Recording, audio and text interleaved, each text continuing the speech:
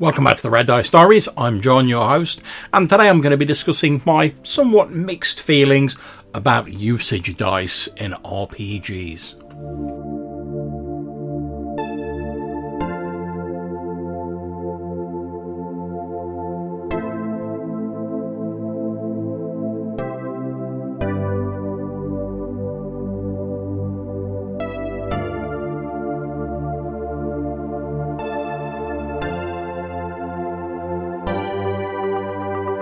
So before we start, let me just say that I do not absolutely hate usage dice by any means whatsoever.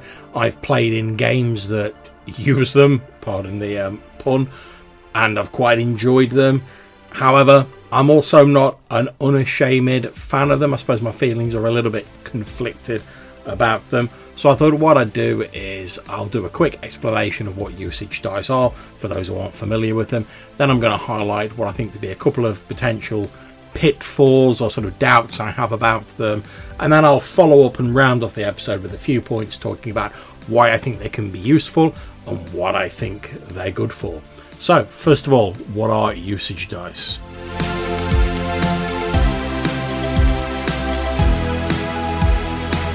Well, I first encountered a usage dice in the game The Black Hack. Now, I'm sure they've been used in other games as well, but this is just where I first came across it. And the latest edition of Black Hack, under the limited resources and the usage dice section, defines them thus. When an item described has UD and then a number after its name, it's considered to be a consumable limited item. The UD stands for usage dice, the number indicating the size die it is. For example, oil UD6 has a usage dice of 1d6. When that item is used, its usage dice should be rolled. If the result is 1 or 2, then the usage dice is downgraded to the next smallest die in the following chain. And the chain goes D20, D12, D10, D8, D6 and D4. When you roll a 1 to 2 on a D4, the lowest die in the chain, the item is expended and the character has no more of it left. And it says here, as a little addendum, when tracking the usage dice for ammunition, such as arrows and bullets, you should roll the usage dice after the combat is resolved. Okay, so a few bad points, or a few points that at least concern me. First of all, do we really need usage dice at all? I mean, is tracking the number of arrows you fired or marking a turn off your torch every turn really so difficult? I know, for instance, when my character is carrying a torch in a D&D game, I just have a piece of scrap paper next to me and I put a little mark on it, a little tally mark, whenever a turn passes. Once it gets to the requisite number of turns, I let the GM know my torch has gone out or that I'm lighting another, whichever is applicable. My second point is that although the usage dice create an interesting element of uncertainty, they also make it more difficult for a player to plan things out in advance. So, for instance, if I go into combat with 10 arrows, then I know, extenuating circumstances aside, that normally I've got 10 shots before I'm out of arrows, and I either have to get some more or I have to seek an alternate course of action. With the usage dice, I'm not going to run out mid-combat, since, as we said earlier, you don't roll them until after an encounter, but over the course of multiple encounters, let's say we're in a long dungeon or a long wilderness trek or something like that, I might find myself running really low on arrows over a fairly short period of time, if I just get unlucky on the usage dice and I get a run of 1s or 2s. Now, of course, you can always buy more bundles of arrows, but it's more difficult to know how many you're likely to need because of that element of uncertainty that the usage dice bring to the game.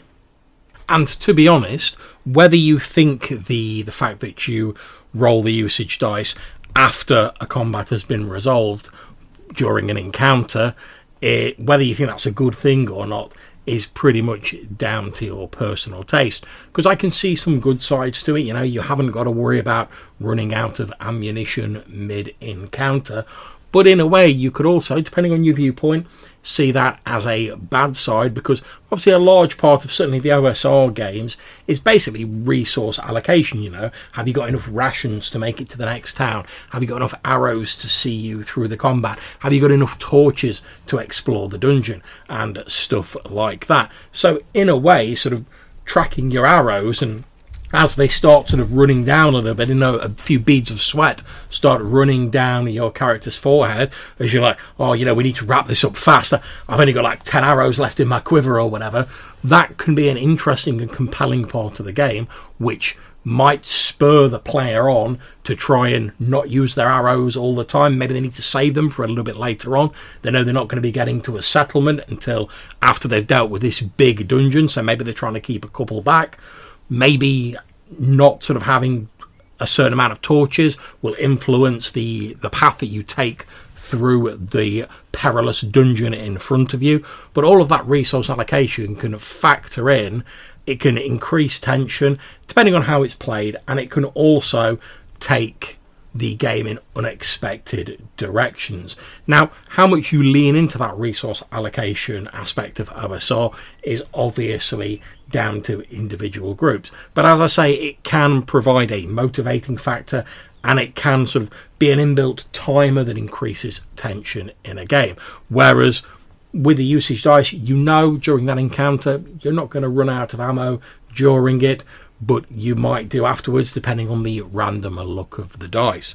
Also, certainly in the version of the Black Hack I'm looking at, the latest version, it doesn't really make it clear whether after the combat you just roll the usage dice once for the whole combat to see if you've like run out of a load of arrows, or do you roll it for every arrow you've fired, which would have a potentially a very different effect depending on which of those methods you took. And I know the GM and the table are free to reach whatever decision they want, but it would have been nice to have a little bit of clarification in there, and I expect every table sort of does it their own way.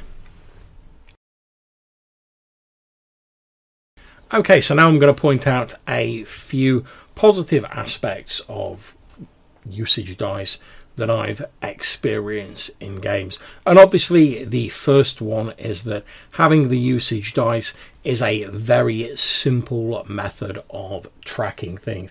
As I said earlier, personally I don't think it's a really big deal to be like marking down the turns your torch has got left on a bit of scrap paper or whatever, but it is an extra little task that you need to do during the game. Whereas with the usage dice, you just have to roll a dice every now and again, and pretty much unless you roll a 1 or a 2 on the dice, you can ignore the result. So it makes it a little bit more streamlined in that way. Also, let's face it, rolling dice is a fun part of the hobby.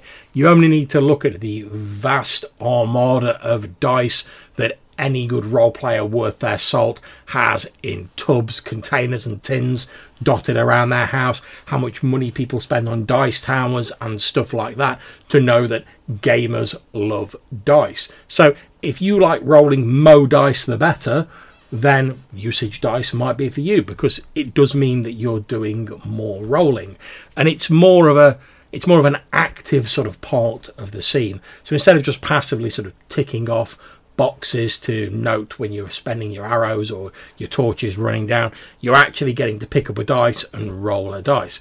And that can also, I know sort of ironically, I know earlier I was saying that the ammunition limits can build up the suspense, but also in their own way the usage dice can also add a little bit of suspense to a game. I mean, as I talked about earlier, you know, if you've got multiple encounters before you can get back to safety and buy extra supplies, then if you find yourself going on and you get a run of bad luck and you may be down to like usage dice D4 on your torch and you're in the middle of some underdark, terrible dungeon, then every roll you have to make on that dice, you'll be praying to yourself under your breath, please don't let it come up a 1 or a 2. Please don't let it come up a 1 or a 2. And that can be really suspenseful. And obviously, yeah, as I said earlier, you can buy additional supplies and stuff like that. So you might just be like, oh, well, I've got another stack of torches with usage dice, whatever. Great, let's get on with them. But if your resources do run down with a run of bad luck, it could add a little sort of extra suspense, and it does have that random element of the dice being rolled. Another positive point of usage dice is that they sort of simulate, without really trying to, a few of the elements that are often brought up in D&D games. So D&D GMs out there, how many times have you heard this after a combat where there's been a lot of missile fire? One of the players will say, "Oh, is there any chance I can pick up and recover my arrows?" And then normally you come up with some random percentage chance of how many arrows they can recover. I mean, for myself, I just go, "Oh yeah, how many arrows have you got?" "Oh, there's a 50% chance each arrow survives." Roll a handful of D6s. Right, for everyone that's a 4, 5 or 6, you get an arrow back, the others are broken.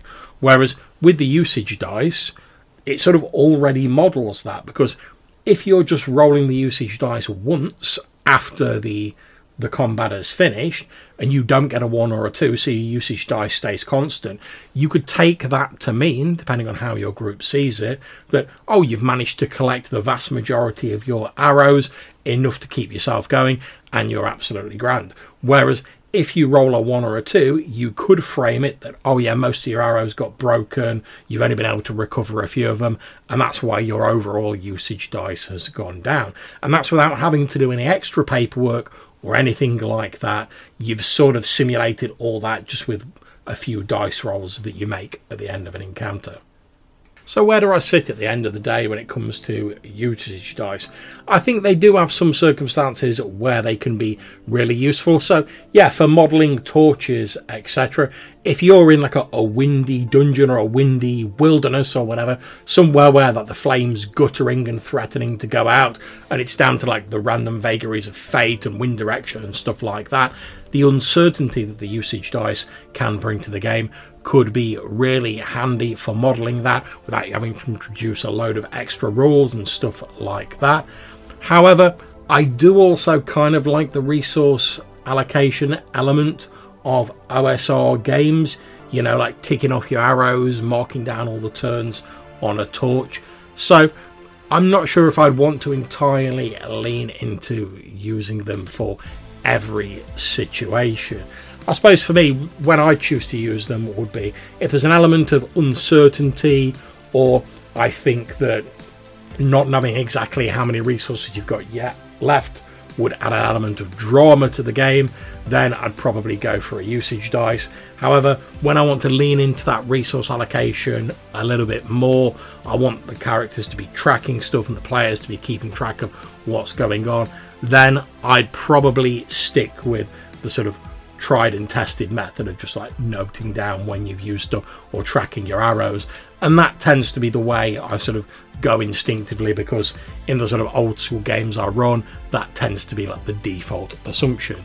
However, as I've said, I've played in a number of Black Hat games where usage dice have come into play, and I've not found them objectionable. I've actually found they can add a lot to the game at certain points, but I think Black Hat has a very sort of, I suppose, looser feel to it, where it's sort of it's D&D, but it's got a few more of those new school, for want of a better term, elements in it. So I think it works in Black Hat. I'm not sure I'd bring it into my other games though.